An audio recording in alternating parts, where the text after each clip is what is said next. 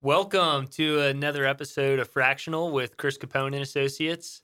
I have John Gillespie here with me. He is the Chief Technology Officer at MegaCorp Logistics, and just a good dude. And wanted to bring you on and have a good conversation about business and life and how you got to where you are.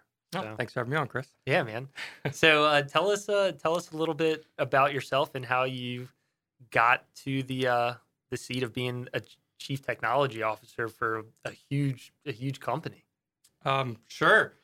It's actually kind of a more lucky story than being like right. Hey, that's Um, that's not a bad thing sometimes, right? yeah, yeah. The joys of being in IT is I'm almost 40, so the career pathing. Whether you grew up watching, Breakfast Club or Dazed and Confused, the classic like nerd story. High school to college is really back in like the 90s and early 2000s didn't have that many like paths for like IT careers. It was like engineering, mathematics, Yeah. um, Uh-huh. software development. A lot of what you wanted to do, whether it was like learning like infrastructure, getting into like networking and switching, you had to kind of take like your own path, whether it was, going to community colleges and getting certifications and stuff. So it wasn't as clear as it is like today, where there's a lot of advancement and a lot of innovation, in the tech spaces that allows universities to um, provide more like dynamic careers. Like even Yeah. UNCW has like AI programs. So unfortunately, coming out of high school, out of 2002 into college, I did the classic, let's be a surfer and go to UNCW and do Nice. political science. But I enjoyed technology a lot. Now, I don't know if any professors listen to your show or in the Wilmington area, but UNCW at that time was also a little more antiquated in technology spaces. So a bunch of us figured out that the computer network on campus was kind of like open, where you could plug any Xbox in any building and see every other Xbox. The No same way. thing yeah. So you're able to do like really, really large, like, 16 person, 32 person, like LAN parties because the network was completely flat because they were just using traditional like hubs versus like switches. Where'd you So, learn how to do that stuff? Like, how do you uh, even that's not something you learn in high school or in no, class. Like, yeah. Again, I think it goes back to being like more lucky than right. That, Jurassic Park came out in 1993. So I was 9, and then like that made every like little boy nerd interested like in dinosaurs. And then like Nedry and that was like the single man like IT guy yeah. for the Yeah, movie. yeah, yeah. Yeah. Um, so like, well, if he can do it, like I can do it, kind of thing. Obviously, I wasn't looking up to him, but it was just more of a like let's play with computer stuff. So and then Windows Cool. 95 came out obviously in 1995, so I was 11. Um, at that time, like gateways and HPs to Dells to Compaq to Packard Bells. They weren't that good, but they were trying to become the consumer market space. Mm-hmm. But this is all like pre Best Buy, even pre the dude you're getting a Dell, like kind of like commercial guy. So more like CompUSA and computer shows where we bought like parts and you just had to like figure it out, very much like, people in the room can't like see, but like even the audiovisual stuff like you have with like now today where the advances are Right. with microphones to cameras to lighting and how that all can feed back to the very advanced Macs. If you wanted to build a PC to play Wolfenstein or Doom, you're picking out like the Voodoo video cards to like the Cyrex processors for like a DX33, and then like um, everything pivoted pretty quickly from like hard disk to like floppy drive to CD drive, and then even the local like hard drive. So again, like at 11 years old, you can be that kid obsessed with like baseball, or you can kind of go out and start buying like pieces of parts to build a computer, and read motherboard books about to set jumpers. Um, Oh my gosh. so that you could set the primary and like master settings for how it would launch like in the BIOS to like prompt the CD to install Windows 95 to skip DOS and those kind of Yeah. things, right? So I got fun. So then in UNCW, not only that first year like within Galloway, like um, Galloway, it's still there. yeah, I think they're going to tear it down They eventually. have Though. got So to tear they've that announced building it down. at They least. have So, got to tear that place yeah. down. Man, I'm going like way back I in the know. journey, but it gets faster Good, towards good. the end. No, let's let's Um, let's hear it. so there was a few people on my hall that were like a lot more, um, probably like artsy than like techie, but like wanted to learn and were curious. And everybody at that time, like the school, like was coming with like a lot of different computers. Whether they're coming with like some Sony laptop, Yeah. just some people still setting up desktops or the Mac stuff, and Yep. everybody wanted help and they didn't know where to go. And, this was even pre-Geek Squad at like Best Buy time. So, a really good way to break down the social barriers, like being new at like university, was meeting new people, but then playing with their stuff, which I never got to touch, then plugging into the network and figuring out I could see a lot of stuff across UNCW's network made it more fun for us to figure out how to do even more across their network. Yeah. And then in it, getting a job on campus too as like a production tech to like work with building out their like website and a few other things, which is like comical because recently when I was with like Mark Lemers and Dr. Vetter, I think they made a joke that the website is still on in some places. So that was like 20 years ago. But nice. Universities are very the test of time, huh? Yeah, they're very hard to upgrade. So unfortunately, I was not good at computer science and development. Writing Java code was not a forte of mine. So I stayed on the political science path. But in the summer, I would go do like certification courses, like A+, Now+, Secure+.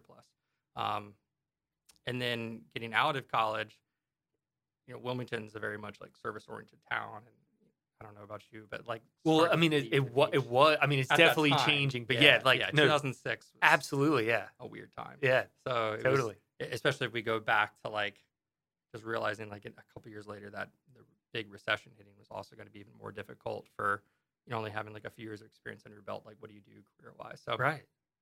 Was able to work at Best Buy and Geek Squad back in 2006, and then a local company called X Geeks, which is a play more on X-Men, not X Geek Squad people. Yeah. Doing more in small business support. But that company was unable to survive the 2008 recession, so I was picked up by Liberty Healthcare in their IT department to support some of their networking components. Between at that time was only like 29 offices, I think, in 3 states. Now they've expanded most of the East Coast. Right. I think they're in like it's a big 49 or 50 offices or something. So they got huge. And then we put in a Lawson. It's like an SAP Infor platform for like ERP. Yeah. And I did a lot of their user security for that. And then was met my wife at Liberty, and we've agreed that we would not work for the same company, kind of like ever, just to like maintain that attempt of work-life balance. Yeah. Totally. So I, at that time, MegaCorp, and this is 2012, was probably less than between 50 to 100 people. And so they had a small Cincinnati office, a small West Virginia, and then in Wilmington, they were starting to grow it. So where did it start in Cincinnati? Kind of. So our company, President Bob Clare, and then our owner, CEO, Ryan Legg, they met as like neighbors in Cincinnati.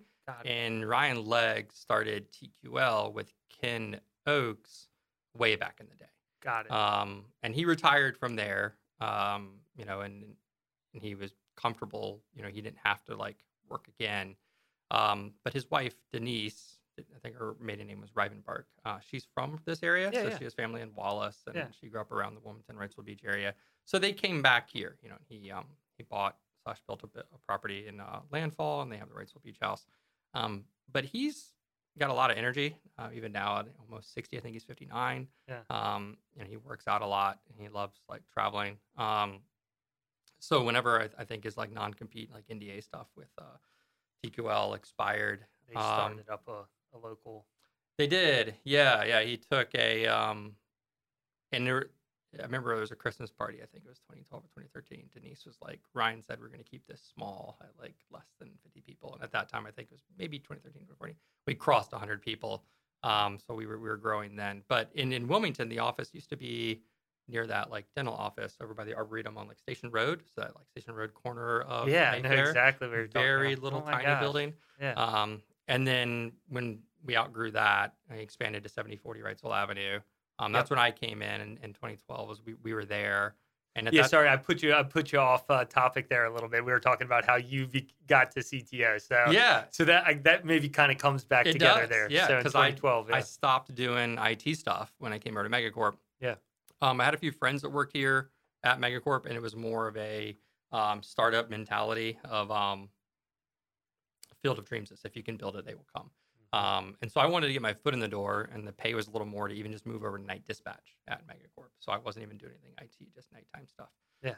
And waiting for them to keep growing, and so I could put my throw my hat in the ring to take an IT job for them. Right.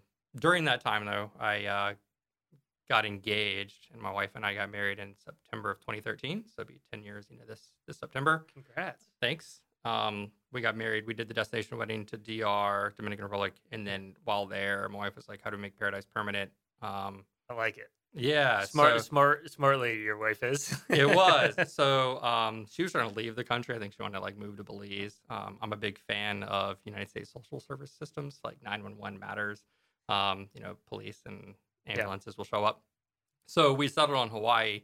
So they threw us not only an engagement party at MegaCorp, but like a going away. And Ryan Legg he was like, if you ever come back, like, the door's like, How cool is open. that?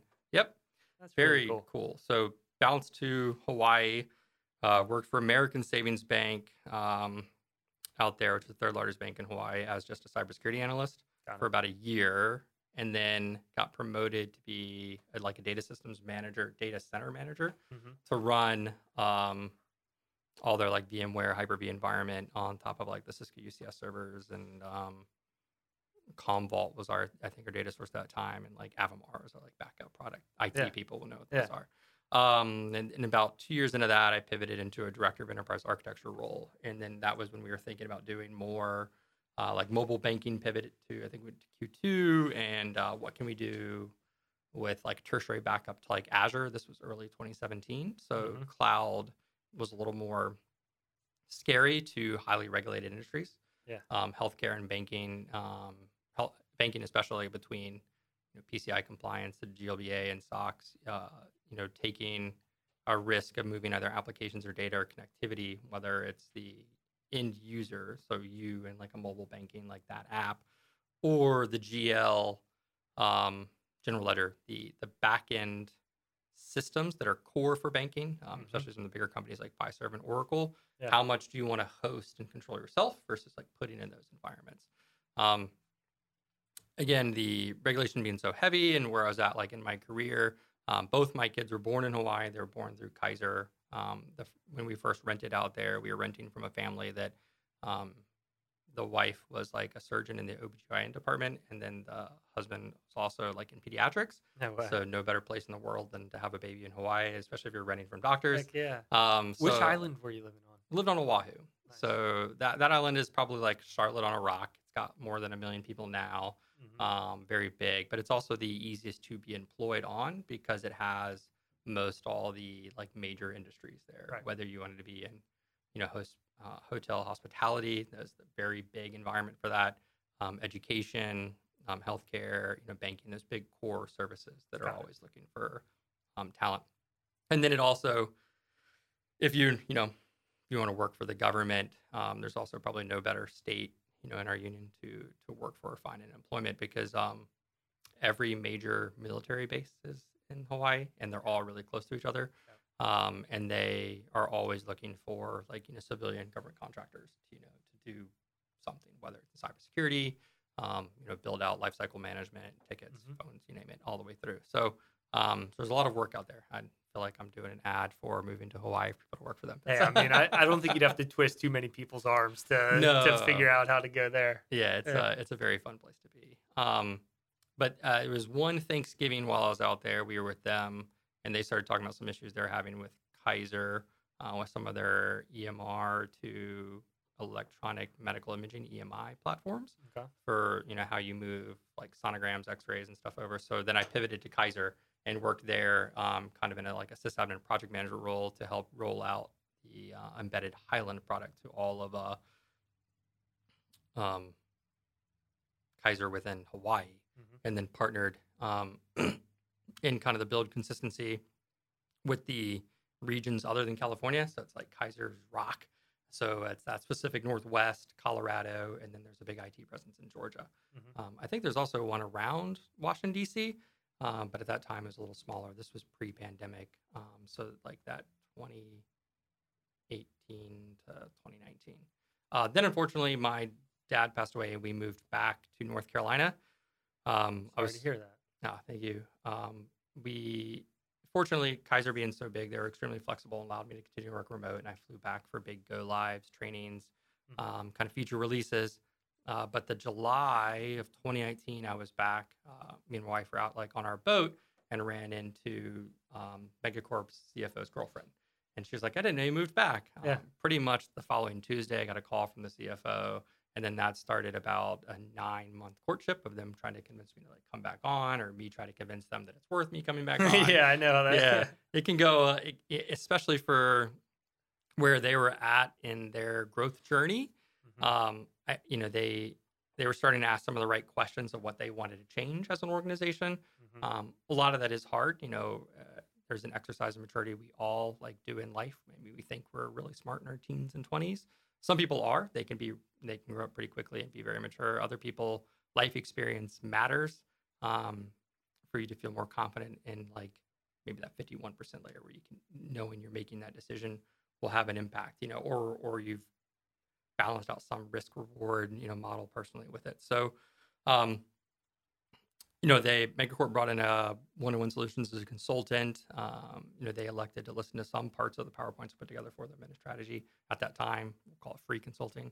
Yeah. In order to start cleaning house of a little technical that they have within people, processes, and things within their organization to do a pretty big mass lift. And this is where it's better to be lucky than be right. Most CTOs for smaller, mid-sized businesses or in a more entrepreneurial startup capacity, whether it's been, the Mark Zuckerberg's going to graduate like college, or the Bill Gates, how much, again, that choice of taking like a risk to try something different and of knowing that if you, kind of fail or fall flat and just try it again. And maybe you'll, learn from it. So MegaCorp took a pretty big swing. They took me on in February of 2020 is when I got the offer letter.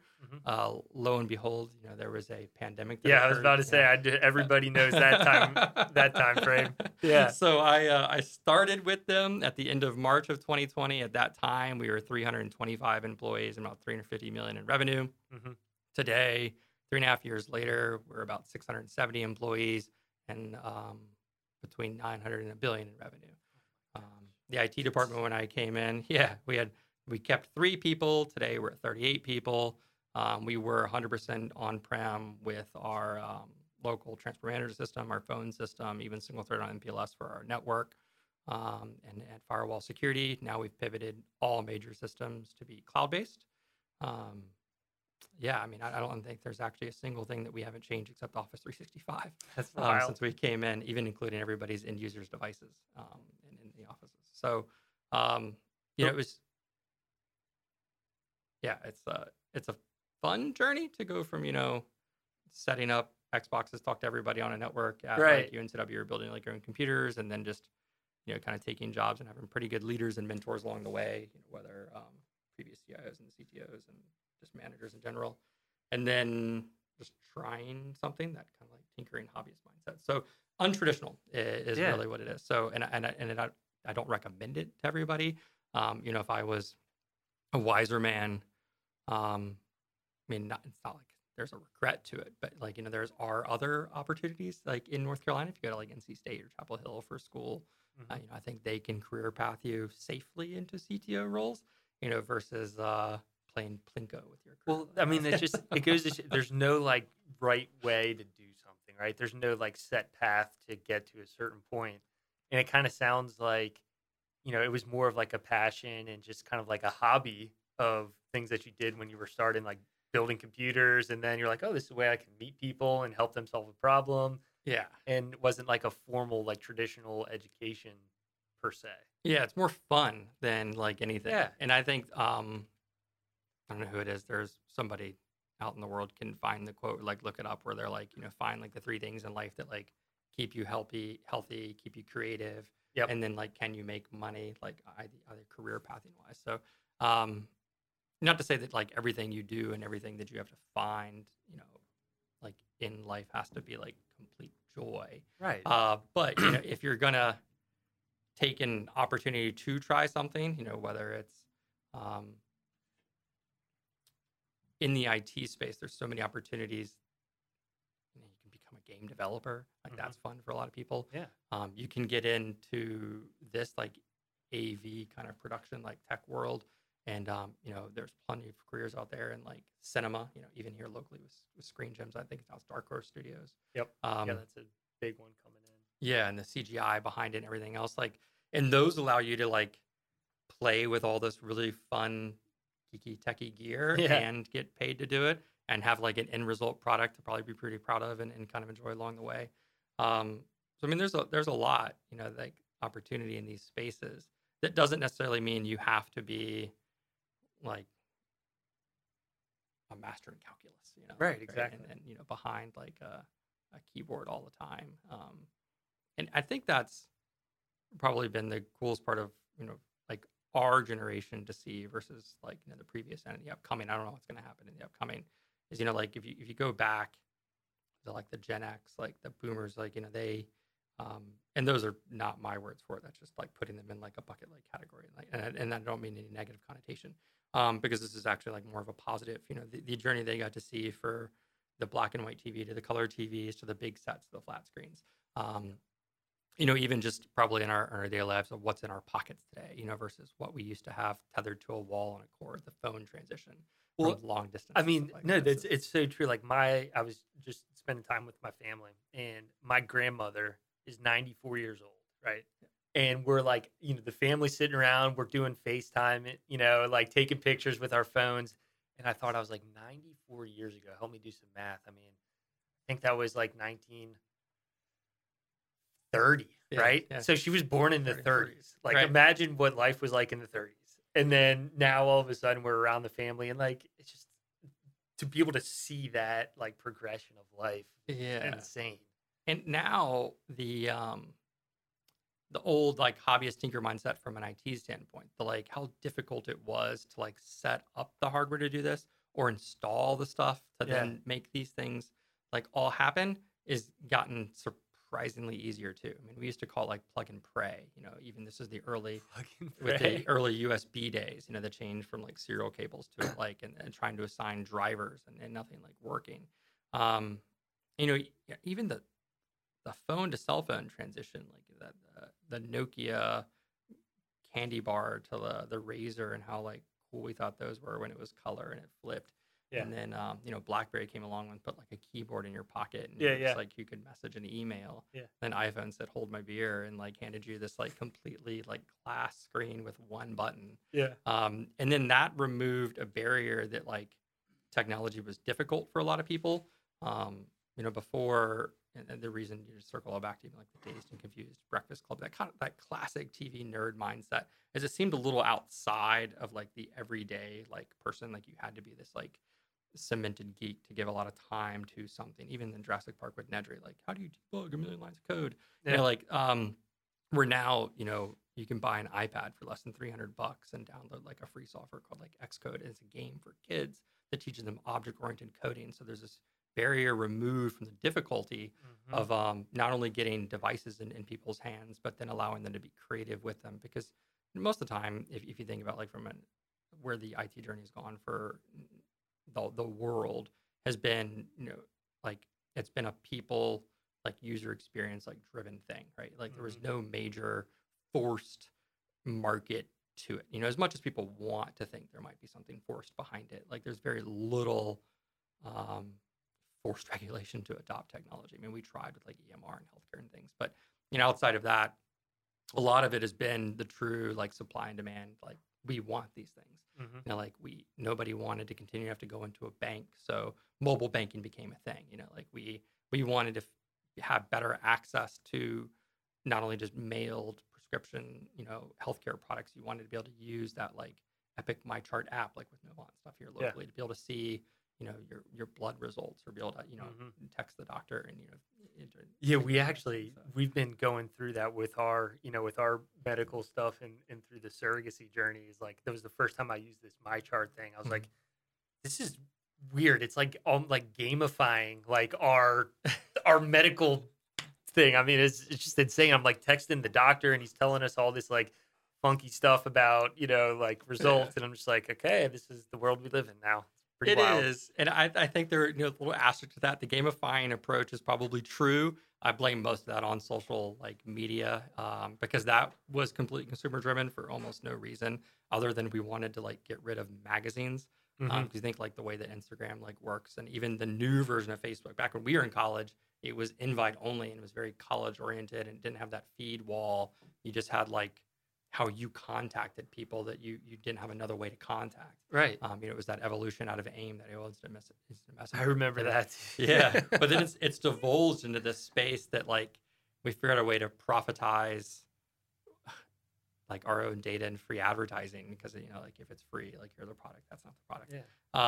And then it has become more gambling and gamified, because you're trying to get those likes or those hearts, people to pay attention to it more, which is difficult, shifting the focus back into the business world, because I think that there's a very good practicality of the things like Rocket Mortgage or the mobile banking has done to give people access to if they're more introverted, remove the anxiety of applying for that loan to buy a house or starting a business or an LLC without the need to engage a brick and mortar, go down here with this person, and you're more nerve wracking. Yep. So it gives you more time to think about it and be more prepared.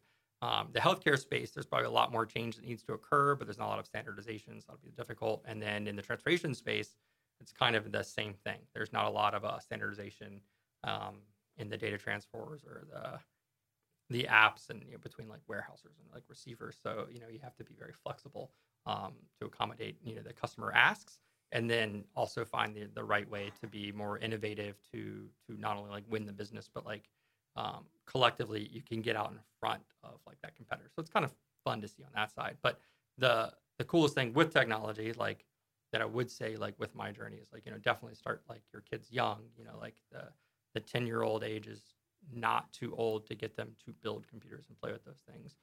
You can probably even start younger with the advances that are the flexibilities of iPads, and then the access to that at a reasonable price and the creativity of it has made it more broad, to where you're not necessarily needing to wait to the high schools and colleges to play and kind of learn with these things. And again, from a career pathing change even later in life, there's not this forced medical degree or law degree, and you have to go back to school for 7 years to get into it. You can do short boot camps and certifications and community college and get in and be pretty effective. And original thought original the most, because cell phones replaced the landline. Unfortunately, the big communication companies have always figured out how to get money from us. Yeah. So instead of them charging for long distance and caller ID, now they just charge for data. Yeah. And before they charged for minutes on those phones. Right. Exactly. So that wheel will keep on turning. But for the future, the generation behind me coming into it, they're going to have a lot more fun, probably doing the big things next, because the advances that we are seeing, the universities are trying to keep up with, in the mathematics and the algorithms behind the machine learning AI capabilities, is going to be pretty cool, because that's going to be I don't think it's existentially scary. I could be wrong, as some of these companies fear. The biggest thing about it is these more stapled parts of even IT industry that are probably needing a bigger change.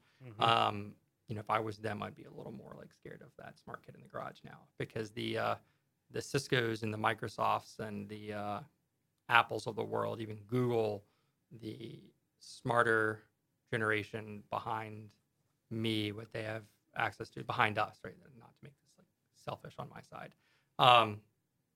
But inherently in IT, I think we're all a little bit selfish, because we have our things that we like, whether it's this brand of microphone or this brand of computer, but different story. The niches they've had for their billions of dollars, if they don't pivot and hire on those smart kids, their days will be numbered, just like AIM or MSN Messenger replaced, or Yahoo being replaced, because the smart stuff that Open API is doing, not necessarily on the consumer side that we see with ChatGPT, but just in general, the logic behind the logic being the math that's behind those algorithms of predictive text engines, could easily make Google a thing in the past, which is crazy.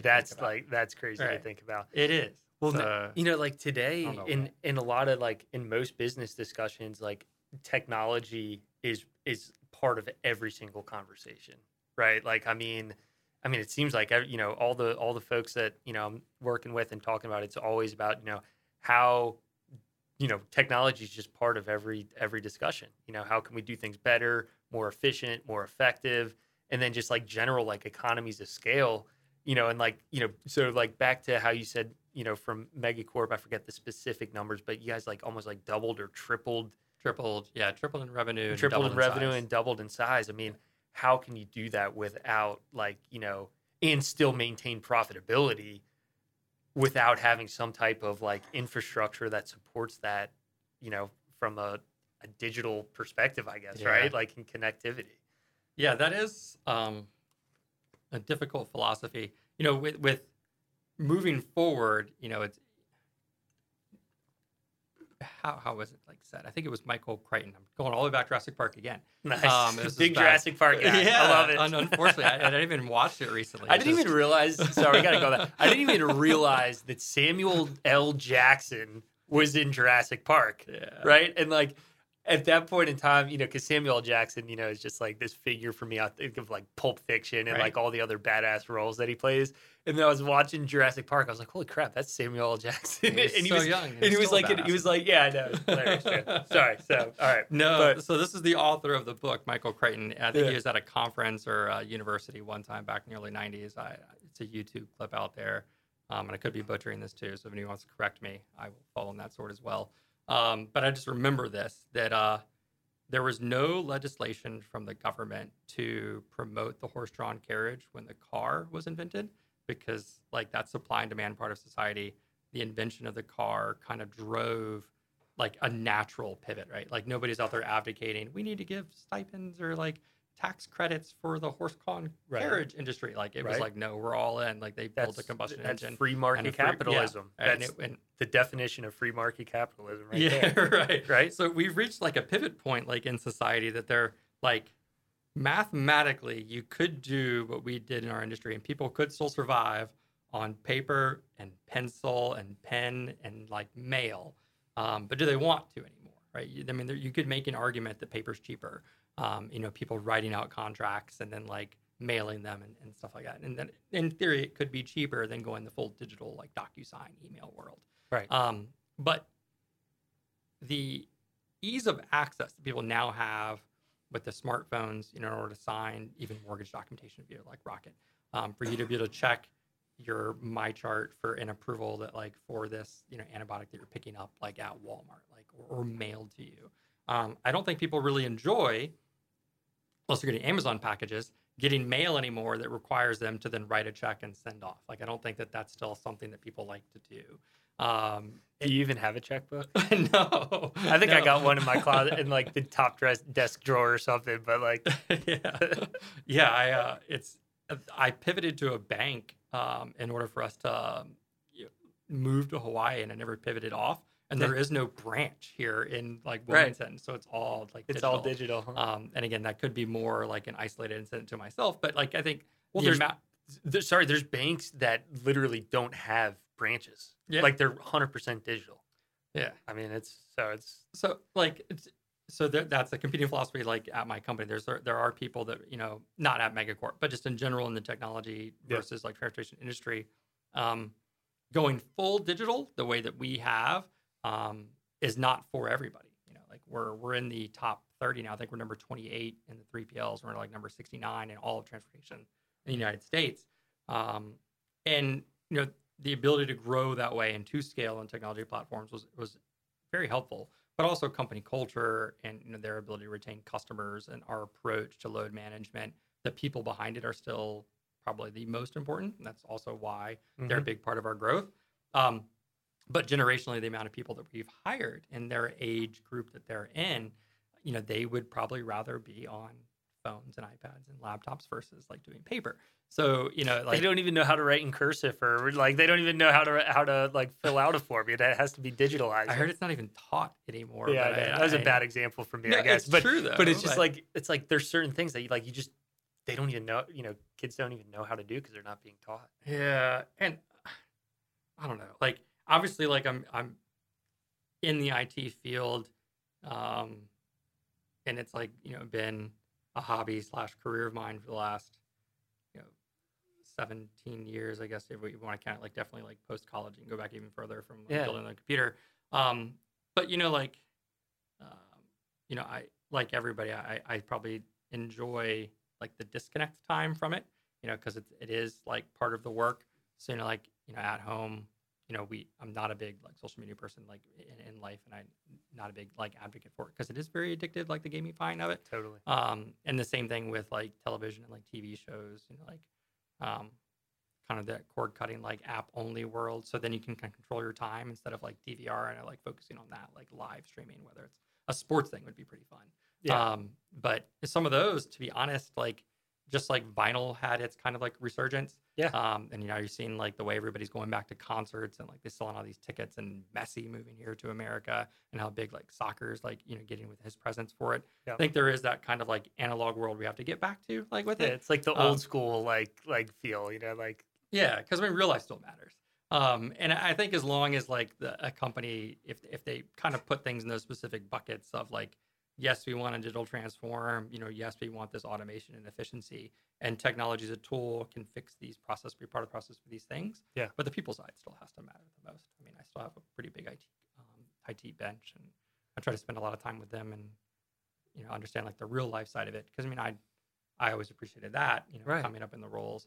And then really, as a CTO or an IT person, like we do these things and play these IT pieces because like they can be helpful, and so they should not be the burden. And people should want to like enjoy them. I take it more personally, probably at home and at work when there's like a problem and like the tech isn't working right, because it's a little bit of ego, but it's also like it's supposed to be fun, Yeah. like we have like an outside projector at home, and that we'll set up for like summertime like movies. How and it's, cool. like, if That's the awesome. Wi-Fi can't reach it to stream that Disney thing, I'm like redoing my whole like home network and moving it like all around to like figure out why it was an odd dead spot at this one evening. Yeah. And it's the same thing like at work, like if we have like little mini fires or like problems from a help desk ticket, like we'll we have a help desk team to like support those users. But if it's like the conference room isn't like working right, or somebody doesn't like that color of like the laptop they got, right, the silver versus black thing, like to me, like I kind of remember those moments a little more, because if they're spending 8 hours plus a day and they're carrying that product, they're in those rooms, there's they're going to have more human connection, right? That confidence, whether they're doing a presentation to a customer in business conference room, or if they're traveling with that device, there's probably a reason they're traveling for work, and like IT should not be a burden in that situation, right? Because like they're taking time out of their life to like do the unjoyous thing of the complications of scheduling and flights and hotels and Ubers or rental cars, and that's already a big energy pull, from people that can be wearing and daunting. So talking about people and like processes and other stuff, as a CTO, what are some of the other skills that you need to be successful at your job? Because like you go from being someone that's like an expert, let's say, in like executing on something, and now you're at a level where you've got people to manage, you've probably got some type of budget or like profitability or something that you got to maintain. What are some of the other skills you need to be a successful CTO? Yep, it's a completely different hat to wear than the IT like doers. Right. To probably do this the way that I do it, and the mentors that I've had through previous organizations, whether it was like Rich Wacker at ASB, or even Rich Gallo at Liberty Healthcare before. They took time to like not only hand off the task work that I was doing at that time, and then explain the why behind it, but then also kind of have those more personal relationship skills to know the balance of what it is to do the job and then still be like the human side of it. So from the CTO, probably like one of the more things that don't exist on like job descriptions are probably really hard to find, in interviews. But most recruiters are pretty good at probably finding it. And then other C-level execs are also looking for a similar like hat energy. Is the communication empathy skills, that the emotional intelligence required behind that. Right. Because the decision making that can impact 670 employees, they all have families and lives. Like Yep. you have to like kind of always know that that's there. Mm-hmm. The hiring of skill sets, there's no easy robotic button yet. Maybe AI will change that for how people should match on paper to then match company culture to come in at an organization. So, I'm still at the end of every interview, and then I've partnered heavily with like HR and recruiting to understand their soft skills that have to come in with it. And that's a requirement from everybody. There's no like, we have a diversity of thought, in our hiring. And so there's not like a carbon copy of like me's like all running around. I think if anything, it's the opposite of. I've always enjoyed that. Going up into a manager position, into a director position, and then the CTO position of my career is making sure that the room that I'm in and the people that are always around me are not like me. You don't want to be in that kind of emperors with no clothes, like yes man world. So, like if I'm, I don't know I don't remember like when I did that DISC assessment for like the type now, but I'll just pretend that like I'm a type A, like introverted IT guy. Mm-hmm. So I'll make sure the other people on my team are like the yellow, green, the type C, the more extroverted, like, artistic, like mindset guy, all the way back to like college, the same friends that I had in the IT space. And if you can recognize that and see that as like a strength in others, and like you're all part of like that same like team, so the positions on the field matter. It's football analogy versus like baseball, but like a quarterback is different than like the center, different than defense, different than special teams, right? In IT, there's a lot of different roles. Engineers are different than architects versus software support versus developers versus people in leadership positions. It's good to have a technical mindset in any type of IT management, IT leadership role, but it also takes I don't know the good phrase for it, like drink the Kool-Aid of the organization you're with. Mm-hmm. And I was like at Kaiser, I got the privilege of like being like fully like scrubbed up and going in for like robotic surgeries and seeing how equipment work, right? Like, understanding like the day in the life of like doctors and nurses. At banking, we at ASB, we spend time at the branches and, with the tellers and the rest of the finance departments and learn how they do like, marketing and how they track like revenue is very eye-opening.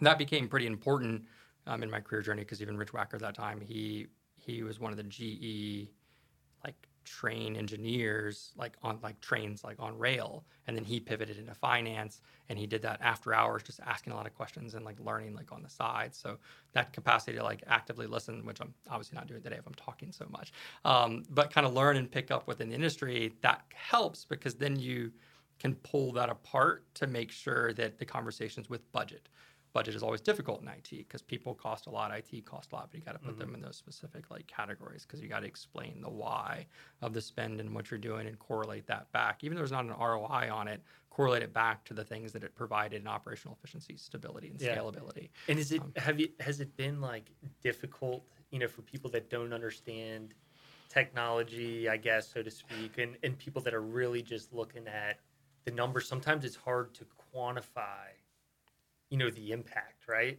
I mean, like, implementing this new system, just saying new system, we're implementing this new system, and someone's like, well, what's our cost savings? Well, it's like, like, this is what it's going to cost, this is what it's going to do, but there's so much, qualitative aspect to it that you can't measure. It's like, okay, customer satisfaction is higher because it's easier to do business with us. Right. Employees are happier because, it makes their job easier. Like, how do you, has that ever been like a hurdle that you have to get across when trying to pitch an idea or get like the board or whatever to approve something? Yeah, I attempted it from my view and mindset when I was a little bit younger, in my early 30s, late 20s at like American Savings Bank, very much pulling like the Jerry Maguire, like Lord of the Living Room, like sales pitch, like this is why we have to do it. And it was very IT only focused. Yeah. Kind of learned quickly that I was going to fail miserably at that approach in the wrong boardrooms with the wrong people.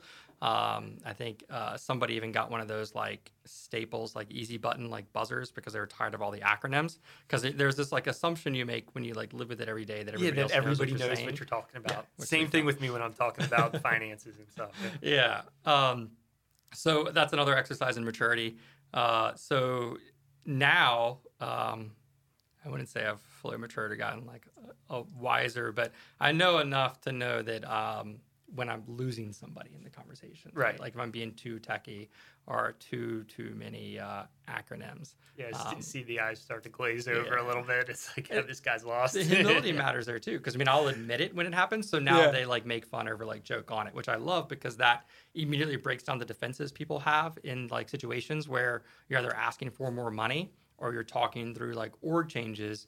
Those are always like difficult. As much as people think that, any boardroom you get in, whether I was at the Hawaii Electric Industries in that boardroom or with ASB and them, and now with like MegaCorp, like a lot of people, it is very difficult. Like, and that's probably one thing, when I was younger, I always had these like delusions of grandeur where if I was in a position of power, I would like do it this way. Yeah. Right? Like, Yeah. And you make these assumptions that like, they're not making smart decisions in the room. And then once you're in some of those rooms, you realize there's a lot more variables. The game of chess, like in politics is interesting. Yeah. And then the dynamics when you're at large organizations, whether you're hundreds, if not thousands of employees, the ripple effect of any decision is like wide. So, it's difficult to find compromises in friendships for what movie you want to go see, what search spot you're going to travel to, where you're going to go for dinner. Same within marriage, even more difficult when you're trying to do it in like a business setting because you're always weighing out. And that's why you have the team, right? Is because there's so many different variables, there's so many different perspectives that, everybody is,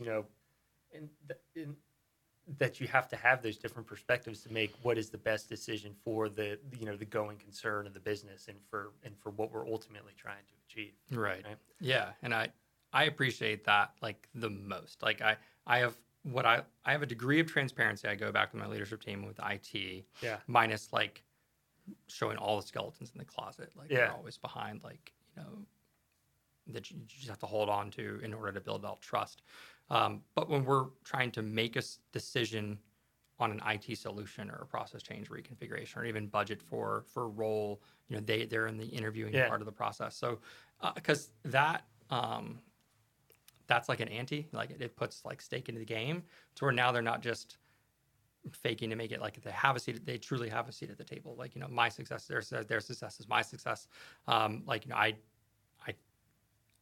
I've been fortunate to like be a doer at times in my career, but when you pivot into leadership, the hardest thing to like learn, and there's no easy button, there's no real good book for it too, is like trust and the relinquish of that control, that they're not going to do it the same way you would do it. Exactly. But you have to be like, okay, that everybody can do it differently. I think it's the same thing as like a parent, like, the kids aren't always going to do what you want, but like the way that they do it, like is fine. Yep. You probably see even with teachers when they're trying to teach those complicated like math problems, they're like, show your work. And you're like, I should enough. Yeah. I always just arrived at the answer somehow. Yeah.